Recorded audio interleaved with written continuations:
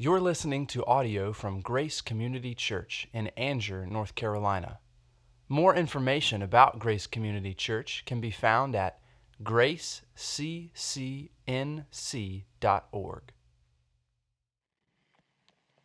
You can turn in your Bibles to Matthew chapter 1, first page of the New Testament. It's a privilege to have my father-in-law here preaching. Last time I preached, my dad was here. Now my father-in-law is here. He came all the way down from Virginia just to hear me preach. Not really. He's here for Thanksgiving, but just happened to be preaching. So I appreciate his presence here this morning as an added bonus. Matthew chapter 1, I want you to put your imagination caps on this morning. I want you to imagine with me, this may take some imagination, but I want you to imagine two people who at the same time are claiming to be president of the United States. I know it's a stretch. So, who's going to win, right? That's the question. Well, the one with the most proof. That's who's going to win. Well, the problem is they both claim to have the proof. And of course, we have a court system that will determine where that proof lies. In much the same way, when Christ came into Jerusalem, he claimed to be the president, or in his case, the Messiah. And this is the common response from the people of the time. Show us the proof. We want to see the proof. Now, when we turn to the book of Matthew, what we have before us is the proof that Jesus is the Messiah. Of course, Jesus claimed to be the Messiah. He said things like this: I and the Father are one. No man comes to the Father but by me, in John 14:6. He said, if you've seen me, you've seen the Father. The Jewish people talking about Jesus says, he calls God his Father, making him equal with God. John 12 even says, when Jesus said, before Abraham was, I am. And the Jews picked up stones to kill him. Jesus claimed to be God, but where is the proof? Well, what we find in Matthew chapter 1 is the proof, and he starts with a genealogy. Now, when we look at a genealogy in our Western mindset, we open up to a list of names which seem kind of cold, sterile, distant maybe. But not so for the Jewish people. When they looked at this, it wasn't intimidating. It was very interesting and necessary if someone was going to claim to be the Messiah, that they could trace their lineage not just back to Abraham, but back to Abraham through David.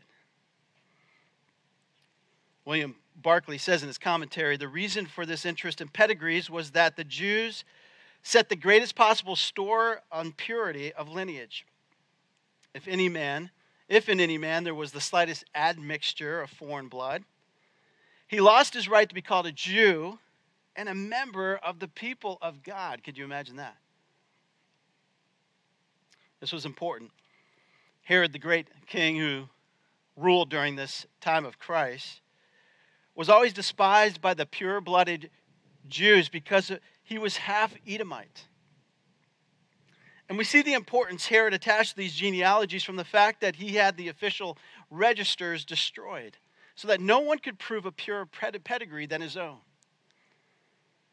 This could be one reason why Christ called him that old fox. But Matthew does something very interesting in this list of names, and this is what we're going to look at this morning, this list of names. He does something very interesting, which I think is very important for us to understand. The first thing he does is he traces Jesus' lineage back to David. And you see there at the end of the first section there, verses 2 through 6, at the end of that first paragraph, it says, and Jesse, the father of David, the king. That's very important, because the Messiah had to come through the line of David, because he himself would be a king. This is important in the New Testament because of the theological truth that the Messiah had to come through the line of David. Peter stresses this when he preaches his first sermon, and the first sermon recorded in the New Testament, when he takes what David said about the Messiah and he applies it directly to Jesus. Paul speaks of Jesus Christ descended from David according to the flesh in Romans 1. In 2 Timothy 2:8, Paul says, remember Jesus rose from the dead, the offspring of David. After healing a man, the people proclaimed, can this be the son of David? Matthew 21, the triumphal entry, they cried out, Hosanna to the Son of David. And of course, the chief priests and scribes were indignant that they would refer to Jesus in this way. John records the words of Jesus in Revelation 22:16, when Jesus says, I am the root and offspring of David.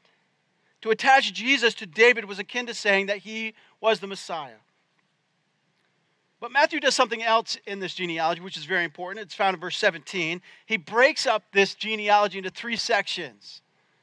And he does so for a very specific reason. Look at verse 17. So all the generations from Abraham to David were 14 generations. And from David to the deportation to Babylon, 14 generations. And from the deportation to Babylon to the Christ, 14 generations. Why would he do this? Well, when we look at a list of names, of course, we turn to Matthew chapter 1. We're kind of hurrying through it to get to the good stuff. We see names that we recognize, names that we see from Old Testament times, but then we see names that we don't really recognize, and we just kind of get lost in it, and we just move on. But Matthew attached this, and he divided it up into 14 generations, and he skipped over some generations to get to that 14 mark. But he did so because he wanted to highlight the people that were necessary for the children of Israel to memorize. They didn't have books. You couldn't go to Amazon Prime, right, and order a scroll. It just didn't happen that way. They had to go to the synagogue. They had to read, but they also had to memorize. This is why Psalms like Psalm 119 are divided up into 22 sections according to the alphabet of the Hebrew lettering system. So they can memorize it. They committed a lot to memory.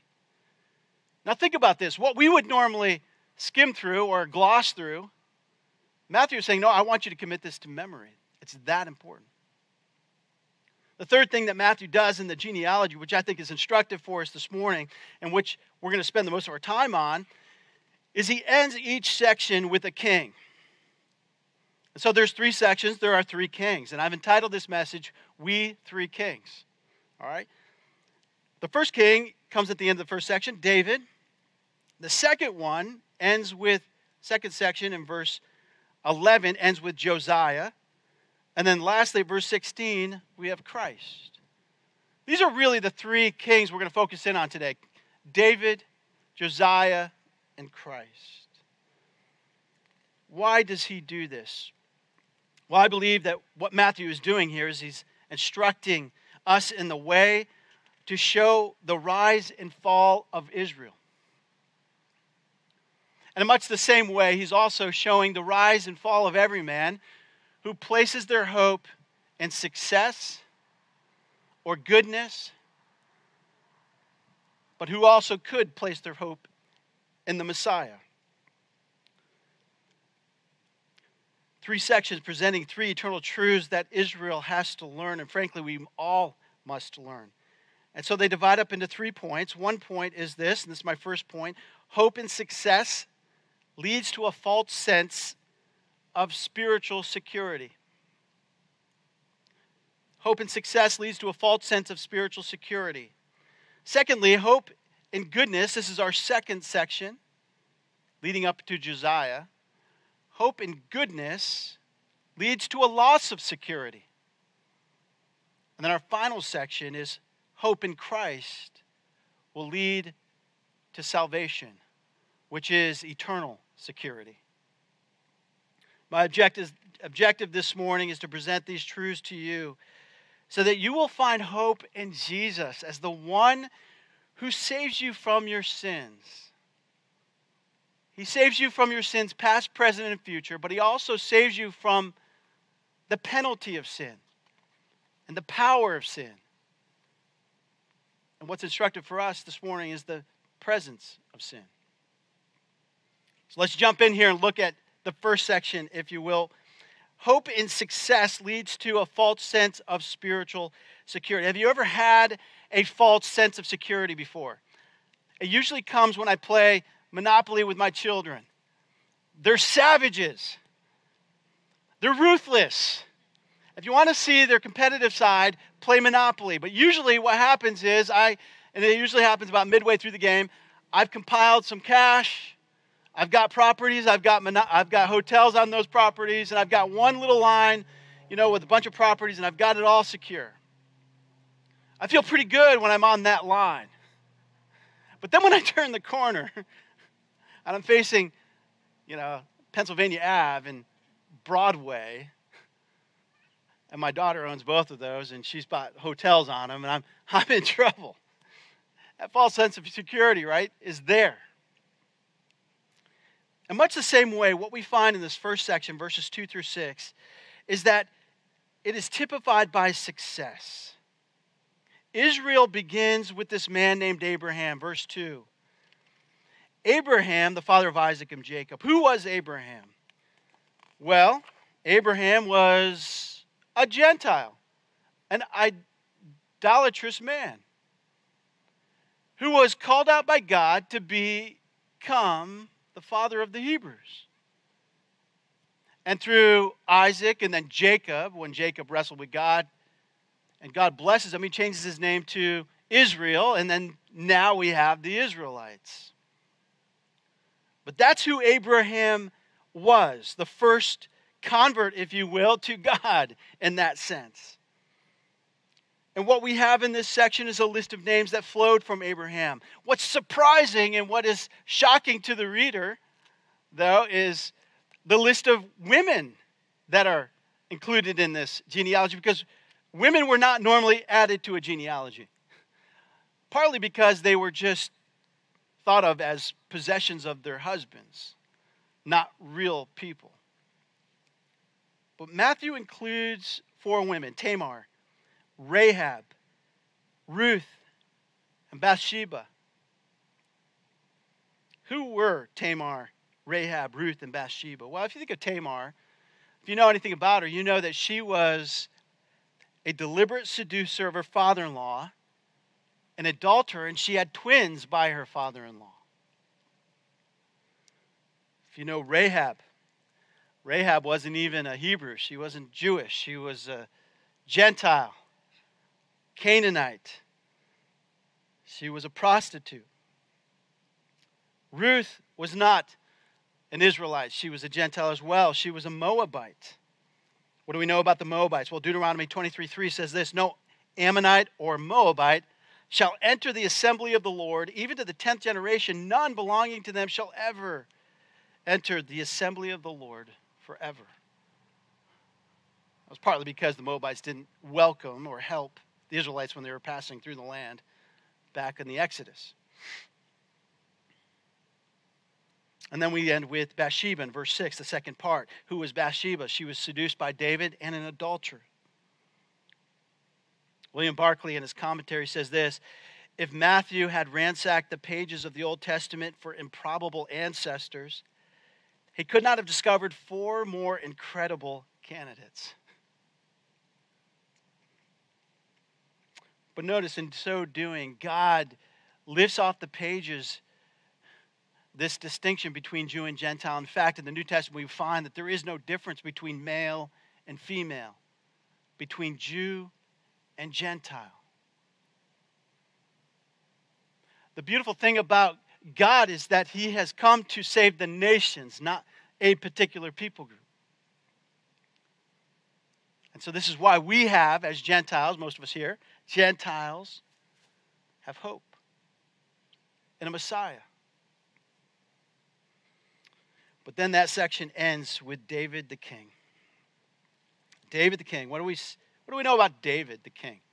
Well, we find David as a young boy keeping watch over his father's flock. But as a young man, he was confronted with an option. He heard Goliath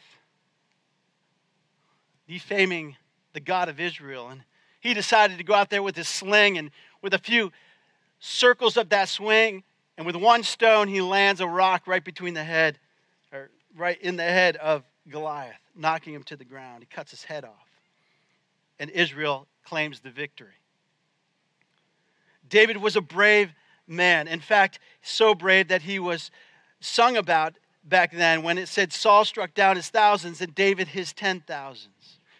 David was smart. He outwitted Saul several times to save his life. David becomes a great king who establishes Israel.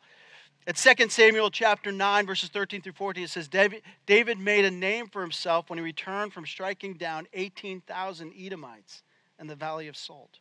And the Lord gave victory to David wherever he went. 2 Samuel 9:15 says this, so David reigned over all Israel, and David administered justice and equity to all his people. What we find in this first section is success. Military success. The beginnings of economic success. It was common for people to thrive and to be well off in Israel at this time. David galvanized Israel, established it, and made it a military might. But if you follow David's biography beyond those things, you find that he was a sinner. David, one night on his rooftop, you know the story. He's on the rooftop. He looks across and he sees Bathsheba bathing herself, and he summons her, takes her, lies with her, has a child with her, and then kills her husband. David brought great harm upon his family in sinning like this. And what we find is a series of treacherous acts like rape, murder, treason, where his own son wanted to kill him. At the end of David's life, we find that he numbered Israel, a great sin against Israel. And in the course of action, God judged him for that. And 70,000 people died. That was David's life. And as we come to the end of David's life, we find that his glory is fading. In 1 Kings, we find this sad account of David almost losing his mind. We see his will and his mind deteriorating. The situation is this. David is old, he's cold, he's confused. His son Adonijah, who knows his dad's about to die, was busy preparing to usurp the throne. His dad understands that this is going on, but he doesn't say anything about it. Bathsheba has to come in and remind David. She says, you yourself swore to your servant by the Lord your God, saying, Solomon your son shall reign after me, and he shall sit on my throne. Well, it's then that David wakes up from his stupor, remembers this, and makes Solomon the king. But in this event, we see David's great glory had faded. He was old, cold, confused, and by 2 Kings chapter 2, he was dead. Hope and success will lead you to a false sense of security. No doubt Israel prospered under David, but David was a sinner. He let his family down, and he let his nation down. Here's the application for us this morning. Success can blind us from our spiritual need of Christ. God knew this, and before there were ever any kings, including David, he says this in Deuteronomy chapter 8, verses 11 through 14. I'll read it for you. He says, be careful that you do not forget the Lord your God, failing to observe his commands, his laws, and his decrees that I'm about to give you this day. Otherwise, when you eat and are satisfied, when you would build fine houses and settle down, and when your herds and flocks grow large, and your silver and gold increase, and all you have is multiplied, then your heart will become proud, and you will forget the Lord your God, who brought you out of Egypt, out of the land of slavery. Forget the Lord our God. How could we do that? But then Judges, the first generation that is born in the promised land, the Bible says, forgot the Lord their God. Success has a way of blinding us from our need of a Messiah. What do we put our trust in?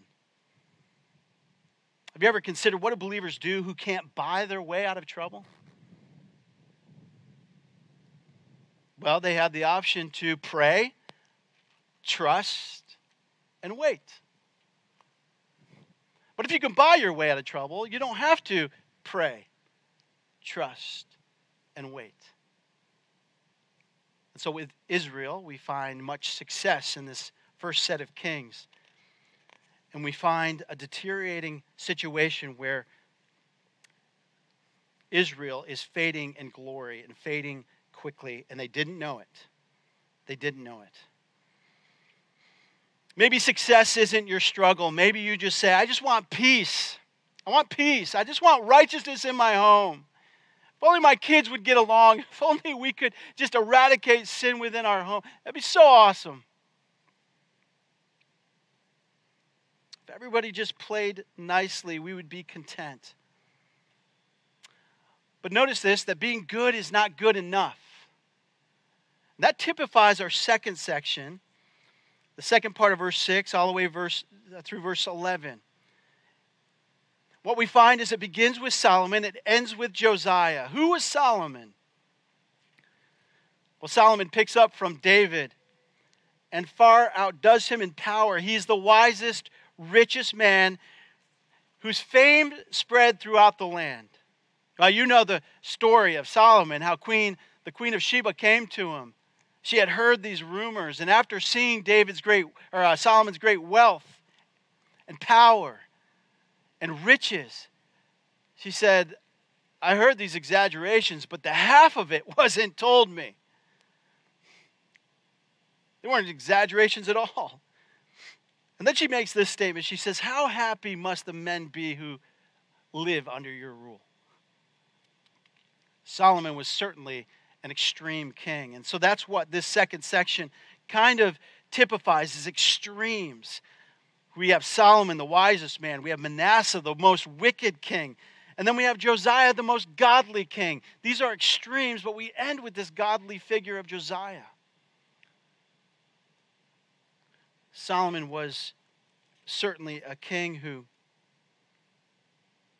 had opportunities to serve the Lord, opportunities to exhibit righteousness, but he had also opportunities to sin.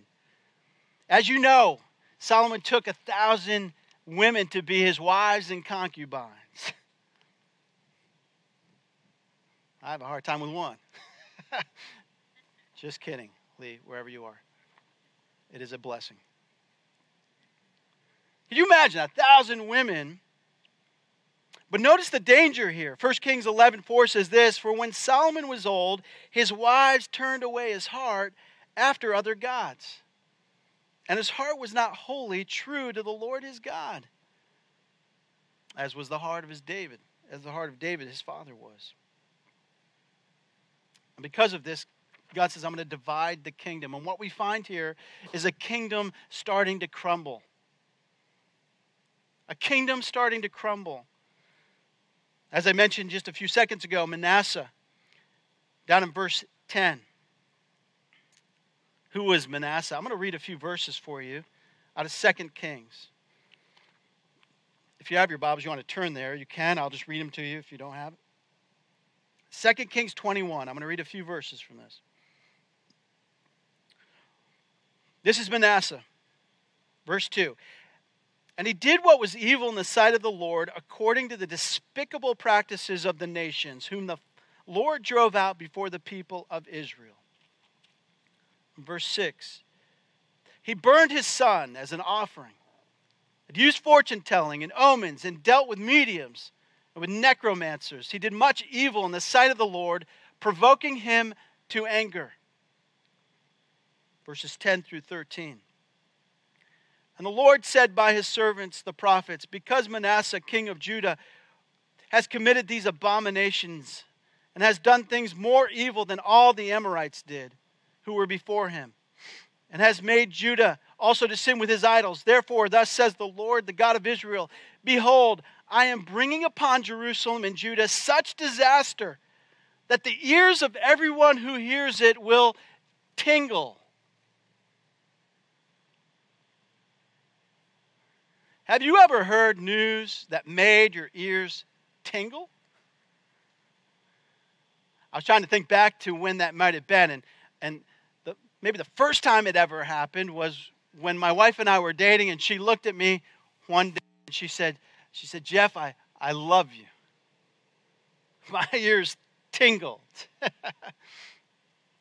Now my ears tingle when she says dinner's ready, right? How things have changed. Last week I was in the car with my daughter. I hope she doesn't mind me telling the story, but I was in the car with my daughter. And she said, you know what, Dad? You know what I like about you? Now stop right there. Really doesn't matter what comes next. She likes me. And as a dad, that's all that matters, right? She likes. She said, you know, Dad, I like about you. My ears started to tingle. She says, you know, you don't even try to be cool.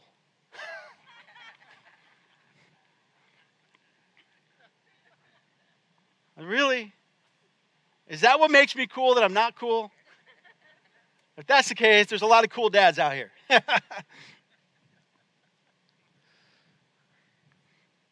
Manasseh was so wicked, he made the ears of the people tingle through the judgments of God. Now, what you would think is that God's going to come on the scene and just wipe them out. I mean, think about this verse. Manasseh was so wicked, it says, Manasseh shed very much innocent blood till he had filled Jerusalem from one end to the other. He was a wicked man. You say, if we only had a righteous person come on the scene, somebody who could assuage the wrath of God. Well, then you have Josiah. He comes on the scene. Who is Josiah? Josiah is 8 years old when he begins to reign. He's the grandson of Manasseh. What's interesting about Josiah is he is not wicked. In fact, he is very righteous, and he sees the temple in disrepair, and so he makes plans to repair the temple. Not only that, through his serving there, they find the record of God's covenant with Israel. They find the scrolls of Scripture and that were buried and lost for generations, and they pull them out of the archives, and the priests come to Josiah and they say, look at what we found. And so they read them in his hearing, and upon hearing them, he ripped his clothes. He was that moved. He was not a king that typified pride. He was a king that typified much humility. Josiah had many reforms in Israel. He reestablishes the Passover feast in such a way that the Scripture says it had not been practiced since the days of Samuel. Certainly, Josiah was a godly king. In fact, from Scripture, you can make the case he was the most godly king that ever lived. In 2 Kings chapter 23 and verse 25, it says this: before him there was no king like him, who turned to the Lord with all his heart, and with all his soul, and with all his might, according to the law of Moses. Nor did any like him arise after him.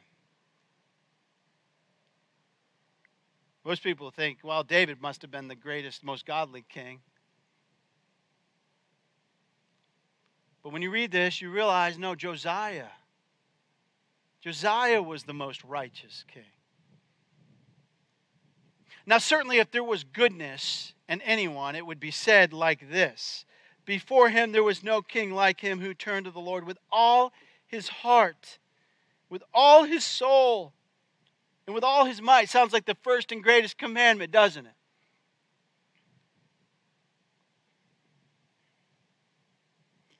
And yet, what do we know about Josiah? Well, we know that his goodness was not good enough for God, because in verse 26, it says, still the Lord did not turn from the burning of his great wrath, by which his anger was kindled against Judah, because of all the provocations with which Manasseh had provoked him.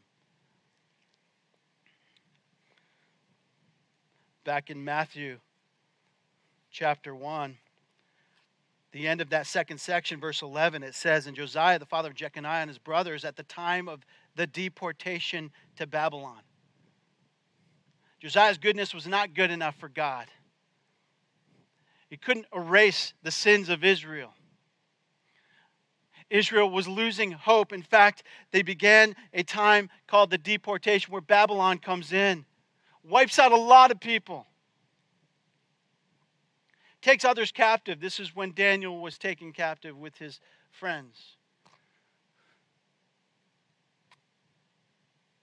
This is the time when Babylon comes in and burns their city and destroys their livelihood, their crops, their friends, and separates family members from each other and takes them back to Babylon to be either imprisoned or made slaves. Now, could you imagine for a moment if there was someone here, a prophet from God, or God himself, who said, because of your sins, in the next few months, your home is going to be wiped out. Not only your home, but your neighbor's home. You're going to wake up one day and your whole town is going to be leveled. Foreign people are going to march in. They're going to take you. They're going to take you far away, where you'll be separated from your children and your spouses. Maybe never to see them again. This is the heinous reality of sin. It made their ears tingle. My friend, no amount of goodness in man can assuage God's wrath.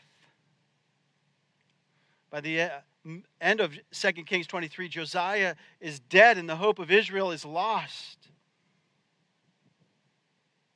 The truth of this section is clear. No matter how great you think you are at best a sinner facing deportation. And what God is saying here is he's saying, listen, what happened to Israel is still happening today. If you die in your sins and you don't trust in a Messiah, if you're putting your trust in goodness, either your own or somebody else's, maybe a parent's, if you think that's going to carry weight with God, it doesn't. And there's a deportation waiting, oh man, where it's called utter darkness, where there's weeping and wailing and gnashing of teeth. It's the great heinous crime of sin. The Bible says, for all have sinned and fallen short of the glory of God. There are a lot of people who will face God one day and say, you know what, I was a good person. Let me into heaven, I was a good person. Matthew says, the words of Jesus, not everyone who says to me, Lord, Lord, will enter into the kingdom of heaven, but the one who does the will of my Father who is in heaven. On that day, many will say to me, Lord, Lord, did we not prophesy in your name and cast out demons in your name and do many mighty works in your name? And then I will declare to them, I never knew you. Depart from me, you workers of lawlessness. Josiah's righteousness was commendable, but it wasn't perfect. And so this is the conclusion of that second section, that hope in your goodness will lead to a loss of security. For Israel, it was the deportation to Babylon. For sinners who are hoping in their own goodness, it is the deportation to a place called hell. But the good news is this. The genealogy doesn't end there. That's the beauty of this. It goes on. Look at the third section, verses 12 through 16. After the deportation to Babylon, Jeconiah, the father of Shealtiel, and Shealtiel, the father of Zerubbabel, and Zerubbabel, the father of Abiud, and on until we get to verse 16, where it says, and Jacob, the father of Joseph, the husband of Mary, of whom Jesus was born, who is called the Christ. The title Christ is the word Messiah. The one Israel had hoped for.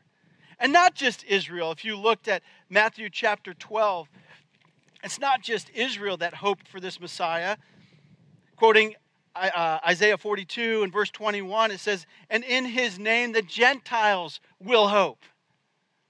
And we saw that already through the list of women's names who were not Israelites. God is inclusive. There is a righteousness that is effective and available for all of us, which lies outside of you. And it brings us to our third and final king, and that is Jesus Christ.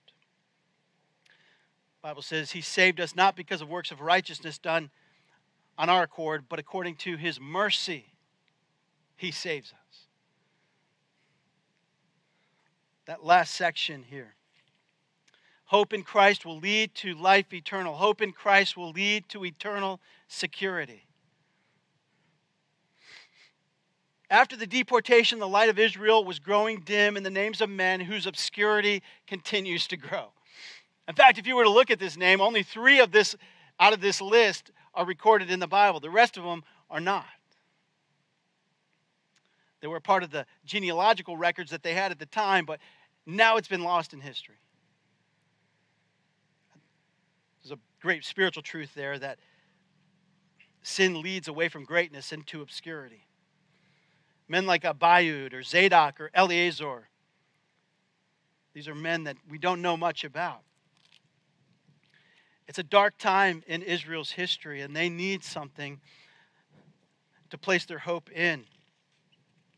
David couldn't do it. Josiah was a failure. We need somebody new. And that person is Jesus Christ. Look at Matthew chapter 1, verses 18 through 21. It says, now the birth of Jesus Christ took place in this way. When his mother Mary had been betrothed to Joseph, before they came together, she was found to be with child from the Holy Spirit.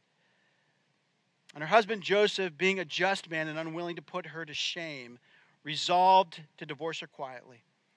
But as he considered these things, behold, an angel of the Lord appeared to him in a dream, saying, Joseph, son of David, do not fear to take Mary as your wife, for that which is conceived in her is from the Holy Spirit.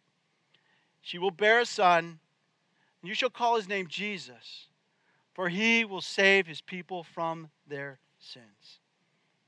Who were his people? People, all nations. This is the beauty of the Lord. What sins? Past, present, and future sins. As I said at the beginning, not just the penalty and power of sin, the penalty being that you're thrown into a lake of fire, not just the power of sin, the fact that it has this insatiable desire for you, you can overcome it, but also the presence of sin. Do you realize you sin less today because you are a believer? So when Jesus says he saves you from your sins, he's not just talking about he saves you so that you can go to heaven. He is saving you from sinning. That doesn't mean he doesn't allow us to sin. It just means that he saves us from sins that we normally would commit. Because of his righteousness in us, we now have the ability to act righteously and not sinfully. 2 Corinthians 5:21 says this is our hope. He says this, for our sake he made him to be sin who knew no sin, so that in him we might become the righteousness of God. In him we might become the righteousness of God. This is our hope. That we are saved from sin. That we are sharing in this righteousness. That the sins that we could have committed today already, we didn't commit because we are righteous. Now, all of us have committed sins today. Don't get me wrong. But that righteousness means something. It means we have the ability to live as Christ lived.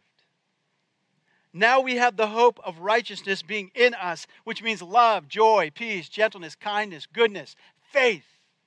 The fruit of the Spirit is exhibited in us. Why? Because of the righteousness of Jesus.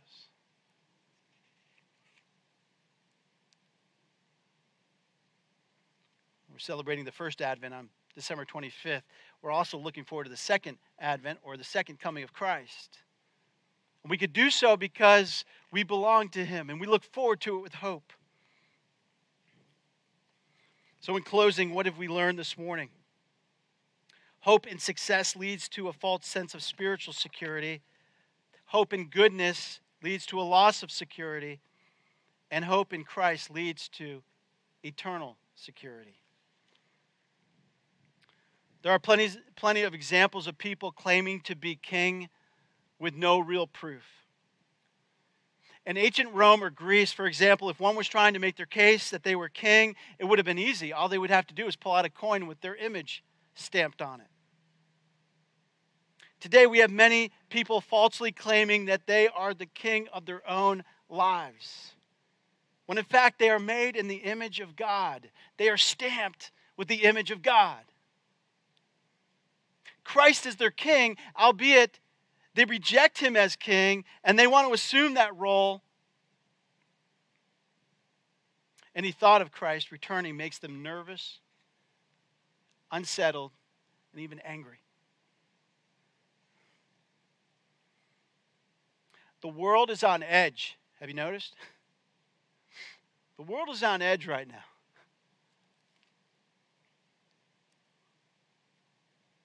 Could it be that Satan and the rulers know that their time is short?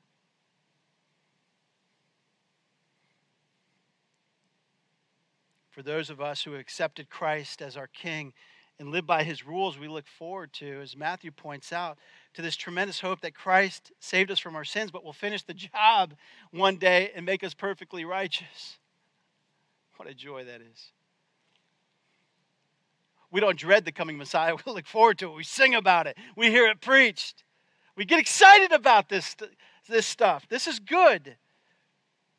But not everybody has that excitement. It may not be true of you. You may not have accepted Christ as your Messiah. You may be blinded by your success and thinking you're okay. You may be blinded by your goodness and think you're okay. But this passage makes it painfully clear that no one is okay outside of Christ. For it's only Him that'll save you from your sins. Would you turn to Christ today? Would you make Him your Messiah? Let's pray. Father, Lord, we commit this time and this word to You. We pray that, Lord, You would use it in our lives to encourage those that are saved. Lord, that we have a righteousness working in us that is exciting. We can do the work that You've called us to do. We don't have to be hindered by sin. We don't have to be weighed down by the weights of this world. We can pursue life and godliness because You've given us the ability to do so. But Lord, I pray for those that may not have that hope. Maybe they came in here this morning thinking, they're pretty good. They're good people. When they compare themselves to other people, they're pretty good. But when we compare ourselves to You, we're nothing. Maybe riches have blinded them from their need of You. How hard it is for a rich man to enter into the kingdom of heaven, Jesus said. Or may it not be true of anyone here, Lord, that they are blinded by their success. But maybe see Christ as who He is, our hope of salvation. In Christ's name, amen. Thank you for listening to audio from Grace Community Church, located in North Carolina. Feel free to make copies of this audio content to share with others, but please do not charge for those copies or alter the content in any way without permission. For more information about Grace Community Church, go to graceccnc.org.